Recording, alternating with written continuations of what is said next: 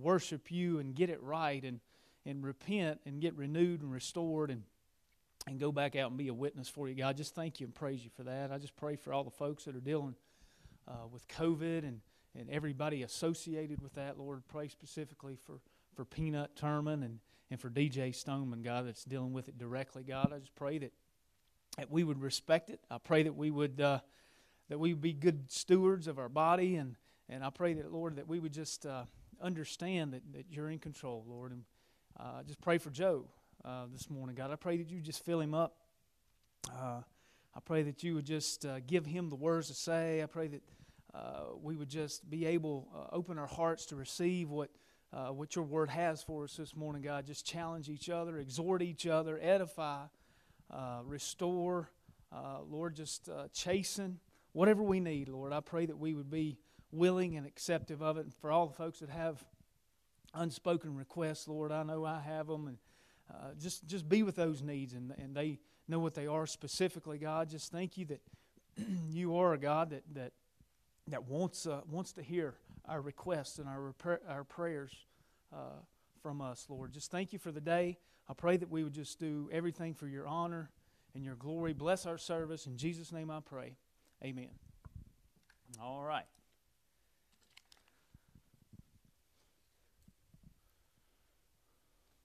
He done took his coat off. We're in trouble. It's Sunday school. Yeah, taking off the, whoa, hey, that thing, whew, all right. That's different. Well, I hope y'all don't mind me being unspiritual and taking my jacket off for Sunday school, but I'm rather hot-natured. I didn't know if you knew this or not, but I'm not a little fella, and I used to be. It didn't last long, but I get hot pretty easy, and so even when I'm teaching. But anyways, I'm grateful just to be here today, and I'm going to go ahead and start this morning off right by embarrassing my wife. She's over there. No, I shouldn't do that. But she is my beautiful wife over there, Cammie. She answers to anything that sounds like Amy, and she's the one that takes care of me. So she knows what's happening with everything and takes care of us. And she's really the brains in the operation. Clearly, I don't have the brains. I got the brawn, and she's got the good looks and all that stuff. But we met in Bible college. She got her music education degree. I got my bachelor's in biblical studies. We met down in Winston-Salem, and we got married and all that stuff, and happily ever after. And you fast forward all that. Now, here we are today.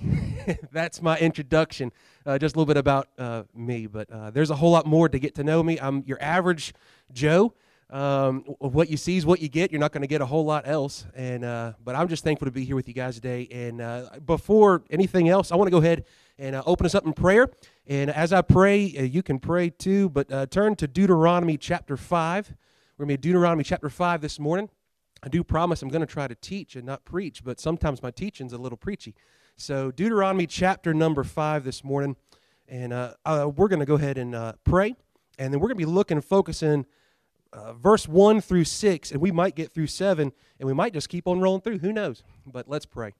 Our gracious Heavenly Father, we thank you for this morning. Thank you for this time. Lord, we're grateful for the opportunity to gather in your house to worship you, to praise you. And Lord, now as we gather and open up your word, I pray, Lord, that you would reveal yourself to us. Lord, that we would know you more, that we would grow in grace and knowledge of you. Father, that our hearts would be stirred, and Lord, that we would be drawn together, Lord, as we worship you. And Lord, that you might receive the glory as you reveal yourself now through this scripture. We thank you and praise you now for who you are, for what you've done, and for what you're going to do today. In Jesus' name, amen. I want to go ahead and read for us Deuteronomy chapter 5. Deuteronomy is the second law giving. You guys are pretty familiar, of course, with this passages. A lot of times Deuteronomy is about where you make it to in reading the Bible through a year, and then you end up stopping. So it's not a good thing. We want to get into Deuteronomy. Deuteronomy is an incredibly important book of the Bible. It is not just retelling the Ten Commandments, but it is retelling the story of Israel, how God had delivered them, what God was doing in them and through them. And really, if we're honest with ourselves today, some of the greatest things that you and I can do, even and especially when we gather as the body of Christ, is to look back at what God has done for us. As we look back at what God has done for us, we see what he's doing for us today, and we see what he's promised to do tomorrow. Now, the nation of Israel was called by God, chosen by God. He had called Abraham, and of course that followed with the covenant leading on through Isaac and Jacob and all the way down through the line. So today, I want to look here as we find Moses and the children of Israel are attempting to get into the promised land. This is the second attempt. They have been on the doorstep before, but the last time, God said, hey, go on in. The water's fine. It's going to be great. Perfect. I've already promised you a land flowing with milk and honey, and it couldn't be any better. It truly was the promised land. Then, however, they sent in some spies, and of course, 10 of them come back and saying, oh, we're scared, right? And the other 2 say, oh, no, it's fine. God's going to deliver us. He said he would. But in that spirit of rebellion led the children of Israel to wander for many, many years. And throughout that, what would happen is a whole generation would end up passing away. Not because of old age, but rather because of their sin, rather because of their rebellion towards God. And so I want to look here now, verse number 1. What is happening is chapter 5 is the beginning of Moses' second sermon. Moses was a preacher and a teacher. He preached and taught the law to the children of Israel. And now in the book of Deuteronomy really is set up as 3 large sermons. And this is the second sermon, and it is the largest one where he is retelling the law to this newer generation. It says in verse number 1, and Moses called all Israel and said unto them, hear, O Israel, statutes and judgments which I speak in your ears this day, that ye may learn them and keep them and do them. The Lord our God made a covenant with us in Horeb. The Lord made not his covenant with our fathers, but with us, even us, who are all of us here alive this day. I want to stop there for just a couple minutes. This morning we, of course, find in verse number 1, Moses calls all of Israel. All of Israel, not just a handful of people, not just the elders, not just the young people, but he gathers all that are there. He needs them to hear what God has to say. And truly, that's our desire for church, is it not? It's that all would gather together to hear not what Moses has to say, but what God has to say. Moses is not going to be speaking from his own wisdom, which if anyone could speak from wisdom, it's certainly Moses. He grew up in the best of schools. He said that he had a stuttering issue in a time of where he couldn't speak as good. He tried to give every excuse in the book to God, but yet God still used him. Moses could have used his own power, his own might, his own strength, but instead what Moses does is he says, hear, O Israel, not what I say, but what the Lord says. He says, the statutes and judgments which I speak in your ears this day, that you may learn them and keep them and do them. What is he saying? He's saying, I need you to hear the law of God. This is a new generation, even a younger generation to some degree. The older generation had passed away due to rebellion. God had told them because of their sinfulness that they would not make it out of the wilderness.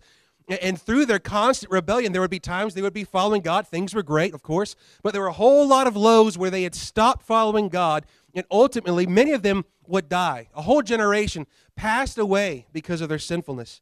So what Moses understands and recognizes is the same thing that God has called him to do, and that is to now pass on this command, to pass on the law of God, God's word, to a new generation. The reason why we have youth groups or Sunday schools or vacation Bible school, anything like that, is for the very same reason that Moses is doing this here. It is that there is always another generation that needs to hear the word of God. There is every single soul in this world needs to hear the word of God. But it is our responsibility as those who have learned the law of God and learned his word and learned to keep it, learned to not just hear it, but to do it, to live out his word. It is our job, role, and responsibility to pass it on. What we find is that this was going to be key in the nation of Israel's history.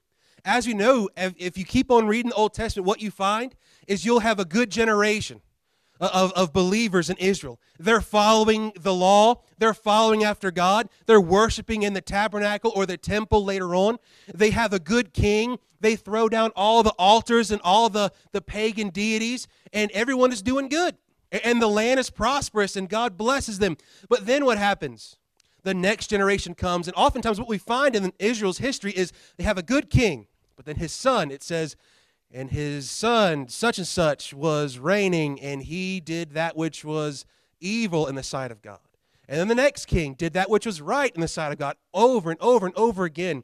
This is why they have the ups and the downs. And if we're honest with our own hearts today, as we just see here, it's the reason why we have our own ups and downs, right?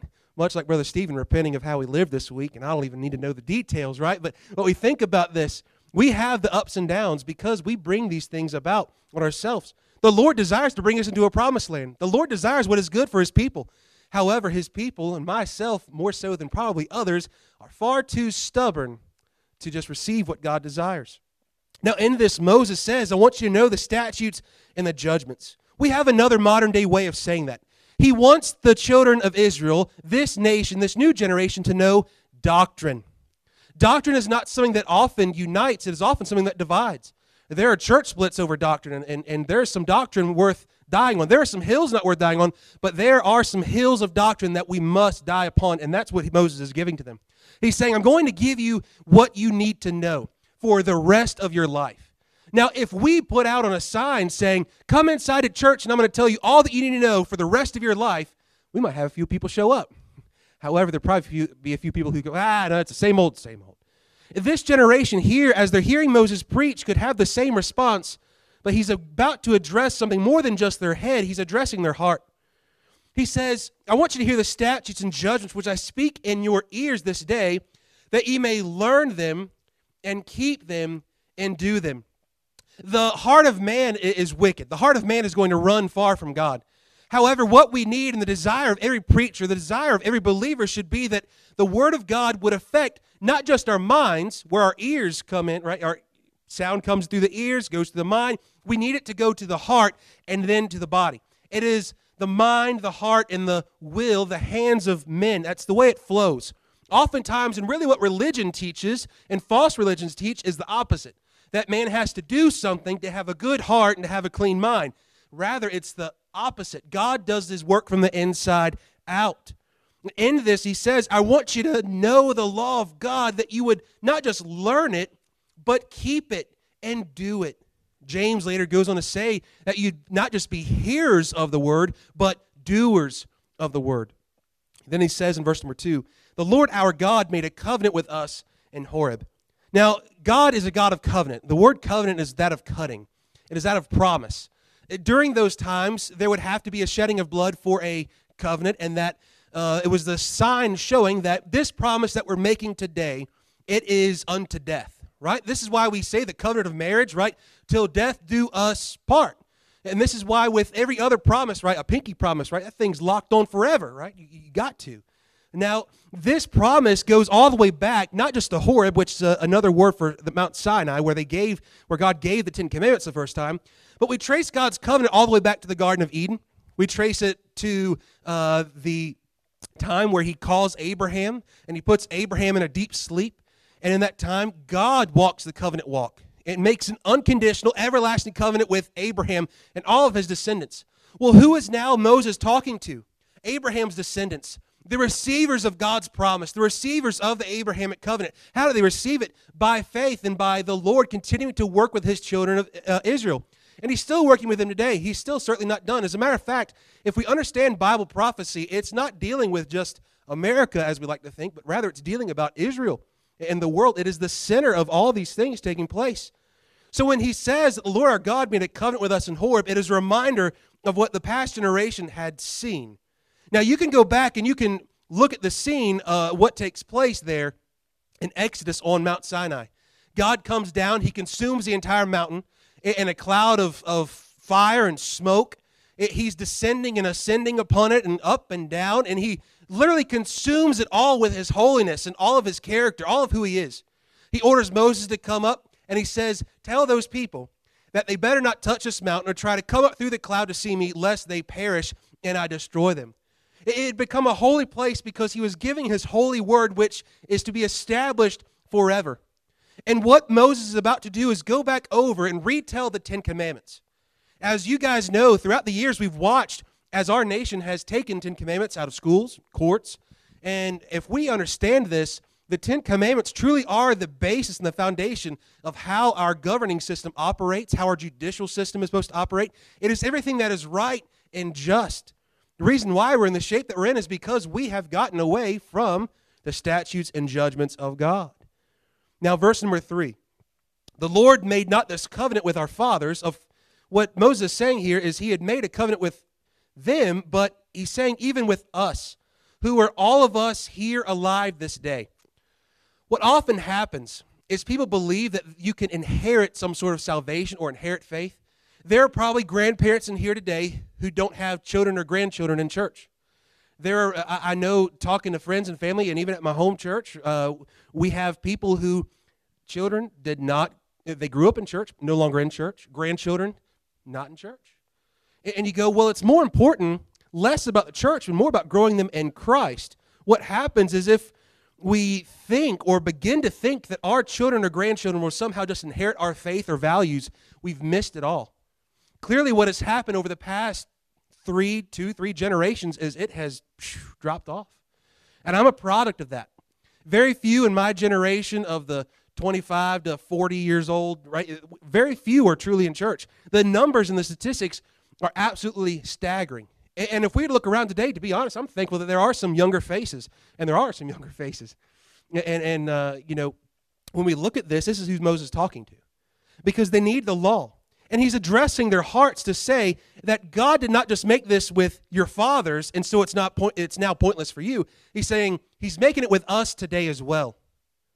We often miss something in church, and that is we think that the service or the sermon is always for somebody else. Moses is addressing here, it's for you today. If you are alive and if you are here today, this is for you. This scripture is always there for you. Every message, every song, everything. It is all there for us. The New Testament goes on to tell us in 2 Timothy about all of Scripture is inspired by God. It's profitable for doctrine, for correction, for reproof, for instruction in righteousness. All of it. And that's what Moses is addressing this younger generation here today.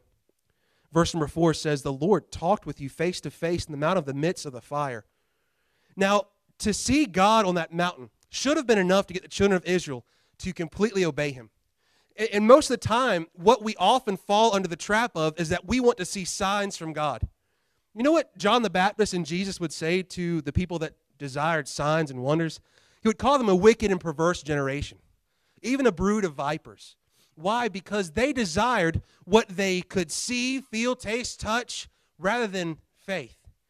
Now, we don't have blind faith. Our faith is based upon the facts and the revelation of God, how he has worked in us and through us. We're not walking by blind faith. We are walking by faith that sees God perfectly through his word and his law. But what he says here is he reminds them that God had met and talked with you and given you this law already by his holiness, by his counsel, by his character, by all of who he is. And truly the law is a representation of who God is. It is a manifestation of his goodness.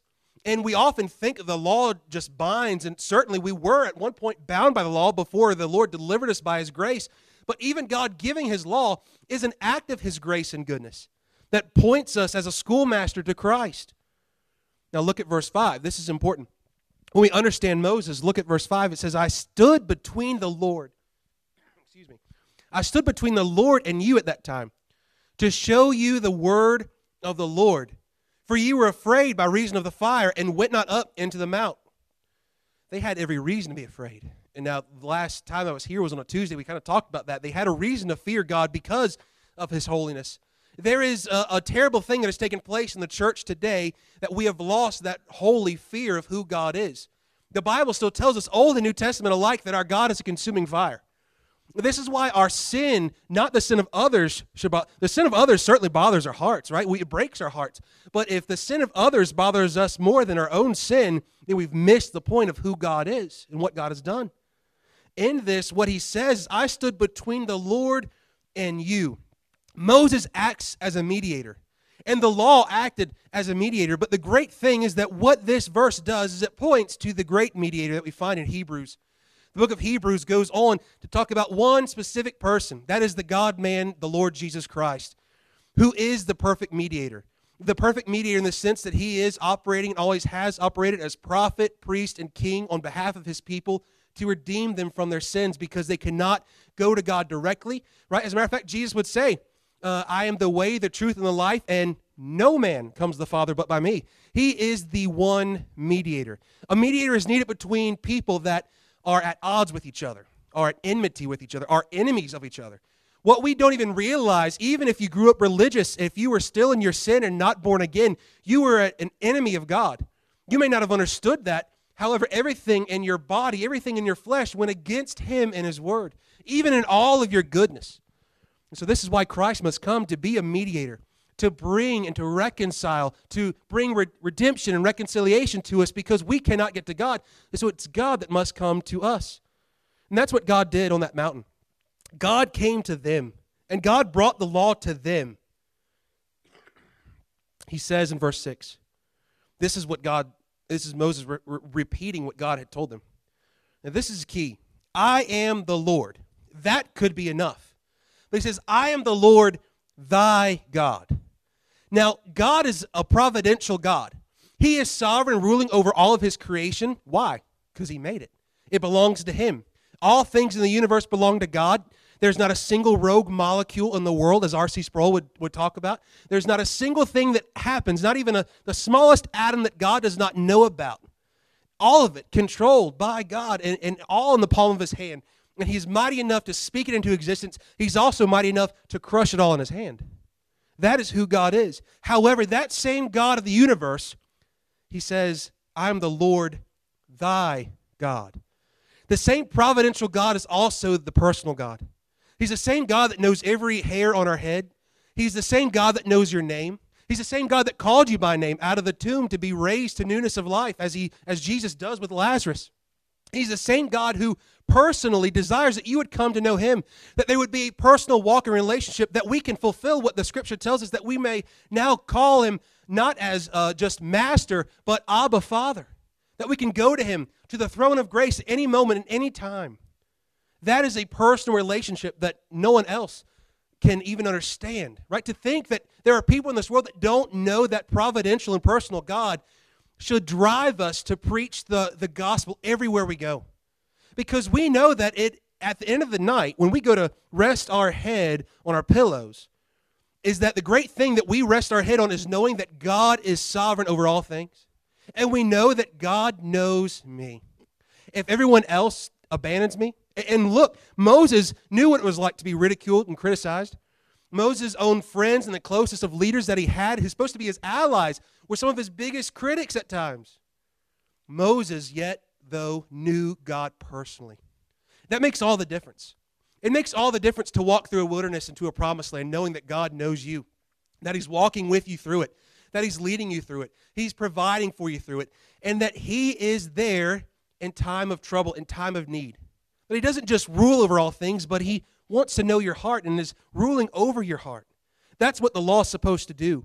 It's supposed to bind us to God, not that we would serve him out of, I better do this, right? I got to go to church. No, we get to go to church, right? It's not, I got to do what God says. I get to do what God says. By his law, his grace, his goodness, by his mercy and word. Now, here's verse 7.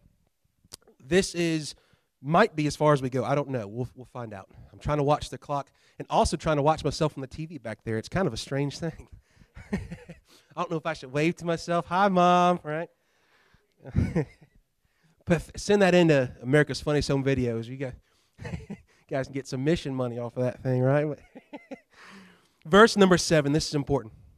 This is the beginning and the retelling of the Ten Commandments. All right, Miss Cammie, do you know the Ten Commandments?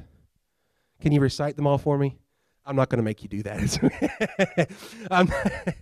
Now, the Ten Commandments, they used to be posted outside of city buildings, courthouses, schools. Children used to be able to recite them. Right, Cammie? Right? Yes, see? Well, used to know songs about them. Used to know how they worked and operated. Used to even obey them. Not anymore. Moses gets back to this. And I want to understand the broad scope because unless I come and do Sunday school for like another 9 weeks, we're not going to get through the other commandments. But the first commandment sets up the rest of them. Really, if God only gave this one command, he would have given them all. He says, thou shalt have no other gods before me. And he stops. That's rule number 1. If we look in the Garden of Eden, Adam and Eve, one rule, thou shalt not eat of the bad tree. What'd they do? Ate of the bad tree. Can we keep just this one commandment? If he gave just this one commandment, thou shalt have no other gods before me, could we keep it? No, not a bit. As a matter of fact, James goes on to also tell us that if you've broken one law, you've broken all of the laws. We are lawbreakers. What the word sin means is lawlessness itself. It is going out here, and if you see the speed limit sign says 55, and you drive 55 and a half, you broke the law, right? Technically, right? Now, most of us are probably going to go out here and do that to try to beat the Methodists to get some chicken for lunch. We're going to drive as fast as we got to get to the restaurant. We're going to go, but we know we're breaking the law, aren't we? God's law. Those who are in Christ. We have the indwelling Holy Spirit. I want you to know that there's not a single time that I sin that I probably don't know that I'm willfully, woefully running towards sin and far from God. For us to choose sin is us to make an idol, for us to forsake God. For us to choose sin is to say that God is not God. We don't understand the idolatry and the blasphemy that sin really is at its root core. And that's what our flesh is full of. That's what the world needs to know. But that same God that they blaspheme is also the same God that would redeem them if they would come to him by faith. Now, this is important. The 10 Commandments are split up. Commandments 1 to 4, I call vertical commandments. These are what are dealing specifically with our relationship to God. Then commands 5 through 10 are the horizontal. This is the outward stuff. This is what's happening from person to person, how we interact with people, how we live amongst people, from our household to our neighbor, okay? Now, how are we going to be good neighbors, and how are we going to take care of the horizontal stuff? How are we going to make sure that we won't steal, cheat, lie, and all that stuff, right? It's going to start with the first 4 commandments. If we get command number 1 wrong, we will get the rest of them wrong. This is the basis and the foundation of everything. Because to stray from command number 1, thou shalt have no other gods before me, does this. It sets yourself up as an idol and an idolater, a blasphemer. Idolatry and blasphemy always end up in what? Worse and worse sin. There's a progression that Israel would go through. What would happen is that they would start off slow. They would yoke up with unbelievers. Then soon they would start to tolerate the belief of the unbelievers, and they would start to practice that of the unbelievers. Israel would go so far in this breaking of command number 1 that at one point in time in Israel's history, they'd be willing to take up their babies alive and chuck them into a fire. And we say, how could they do that? Because they had forgotten who their God was. We say, how could we do that? Well, none of us have maybe done that today. I get that, but every single one of us in here today, and especially this preacher, has had other gods, has had idols in the heart, idols of the mind, idols of the flesh. An idol and having another God before God is the first and truly the great command. Because the moment that we do that, we forget what verse 6 has already told us. Where he says, I am the Lord thy God. The Lord and God, we refer to God as God, Lord, Father, our Heavenly Father, all these different things. Each one, though, has a deep meaning. And when the Old Testament gives us Lord the God or Lord thy God, it is showing that he is the omnipotent, he's the all-knowing, all-present, all-powerful God. He is the all-sovereign, all-controlling King of kings and Lord of lords, ruling and reigning over all of time and all of eternity. Not only that, but then God showing who his person is, all of his character, all of his attributes, all of his grace and his goodness and his mercy, his holiness, his justice, even his wrath and anger. That's who God is. What happens is we start to have other gods before him the moment that we get our eyes off of him. Now, I want to take you back, and just for sake of time today, I'm not going to go back and read the whole passage, but if you go back in the book of Exodus, and you see where God was first giving the law, Moses is up on the mountain, right? He's up here. This is a mountain right here. When I do that, that's a mountain, okay? You see it? There, sorry. Yeah. All right, so here's the mountain. Here's Mount Sinai. Moses is up here. This whole mountain is covered, top to bottom, all the way around this thing, of smoke, fire, a cloud of glory. Not just glory. When you say and talk about God's glory, what does that mean? It means all of who God is. He is literally sat down upon this mountain. And it says, and he had just said, that the children of Israel were afraid by reason of the fire. So there's the mountain over there. Y'all still see it? Here's Israel. Right, scared to death. Knees are shaking. Right? They look at it, and they, even probably most of them, would fall on their face before this mountain in terror. Because they realize that is the same God that brought forth the 10 plagues and delivered them from Egypt and parted the waters of the Red Sea and has now brought them here.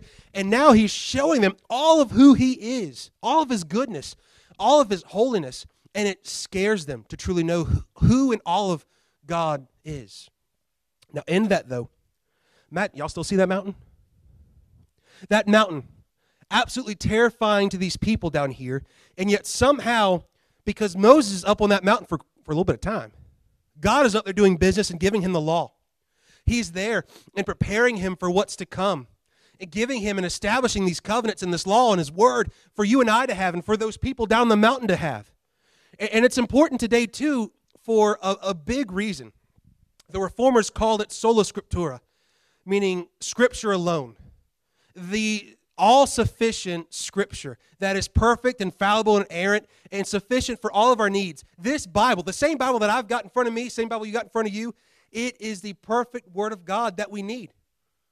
The moment that we leave its boundaries is the moment that we fall into breaking command, number one, and committing idolatry.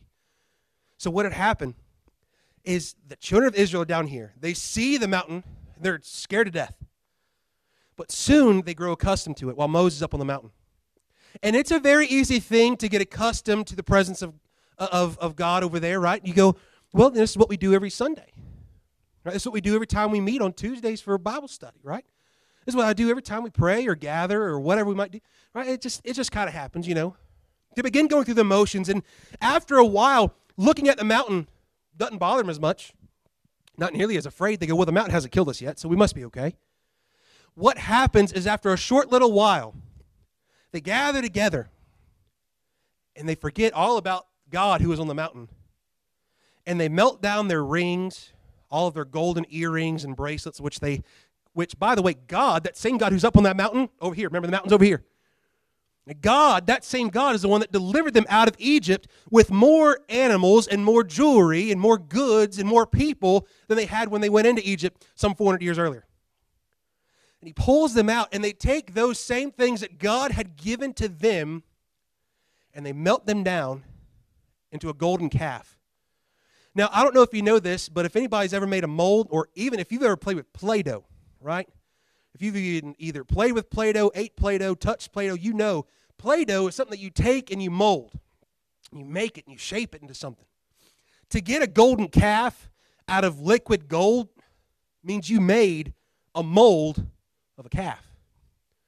Their hearts had sought to please God, but instead they missed looking at God and who he was and all of his glory and all of the awe and awesomeness that truly God is. Instead, they want something that they can touch. And that's why God says, thou shalt have no other gods before me. And the very next commandment is, thou shalt not make thee any graven image or any likeness of anything that is in heaven above, or that is in the earth beneath, or that is in the waters beneath the earth. If I were to have here today, right, y'all still see that mountain and all of God's glory, and then I had a small golden calf right here, which one is worth looking at? Well, some might say the gold. But if we got just a momentary glimpse of all of who God is, we couldn't take our eyes off of it. What has happened to the church and what has happened to Israel throughout their history, what would happen to them throughout their history, is they would fall into idolatry, they would fall into these commands and breaking them because their eyes would leave God and his glory and all of who he is. The moment that I fall into sin is the moment that everything else becomes bigger than God. And is there anything bigger than God? Of course not. Is there anything bigger than the one who holds the waters and measures them out? Is there anyone bigger, anything bigger than someone who is literally holding the expanse of the universe, who has numbered the stars and the galaxies, which, by the way, are at this point in time, scientists have tried to number them. You can't. On a dark night, go on out and try to count them. We can't. We can't even count the stars by hand, and even in our mind about what's just in our own galaxy, let alone the tens of millions and billions of galaxies that are also out there. And somehow the God that holds all those things and spoke all those things into motion and into order, and out of all of those things, placed earth right where it's supposed to be, hung it right where it's supposed to be, tilted it right where it's supposed to be tilted, spun that thing, and holds us and gives us every breath in our lungs. But somehow, the golden calf is better than that. The reason why God gives these commands is because he also knows the heart of man. God gives these commands to his people because he knows that even though he is on a mountain showing all of who he is, that if they get their eyes off of him for just a moment, idolatry will lead to another eye, and that's immorality. It's always there. Before there's immorality taking place with your hands or your eyes or your feet running off somewhere they're not supposed to go, it's because your mind and your heart has already wandered from God. As he continues, in verse number 9, he says, "Thou shalt not bow down thyself unto them." Here, a few days before, they're bowing down before the mountain. Now they're bowing down before a golden calf. He says, "For I, the Lord thy God, am a jealous God." People say, well, hold up. God's perfect, and jealousy is bad. So is God doing something wrong? No. Let me ask you this. If you're married today, or if you love anybody today, which hopefully you love somebody today, if not, pick me, right? Love somebody. Pick somebody that you love that you know. Especially for a spouse. And you go, would you be jealous over them if they were with the opposite sex doing things they're not supposed to? Of course. You'd be jealous, even wrathful and angry. Would it be just? Yeah. Now that's just on our human level. Now I want you to imagine, once again, that same God who had spoke all these things, spoken and hung the galaxies and spun the world, and has given every single breath to those people who are now dancing around a golden calf while you're up here consuming this mountain, giving them the law that they need to follow you, and they're already breaking commands 1, 2, 3, 4, 5, 6, 7, 8, 9, and 10. Would you be jealous? He's jealous over us. Why? Because he has a holy love. All of God's character and all of God's riches of who he is, all of his attributes, he's never just one at a time. He's all of them all at once. For you and I, when we're angry, we're only angry, right? When we're loving, right? When we're wrathful, we're only wrathful. God does all of these in a perfect way.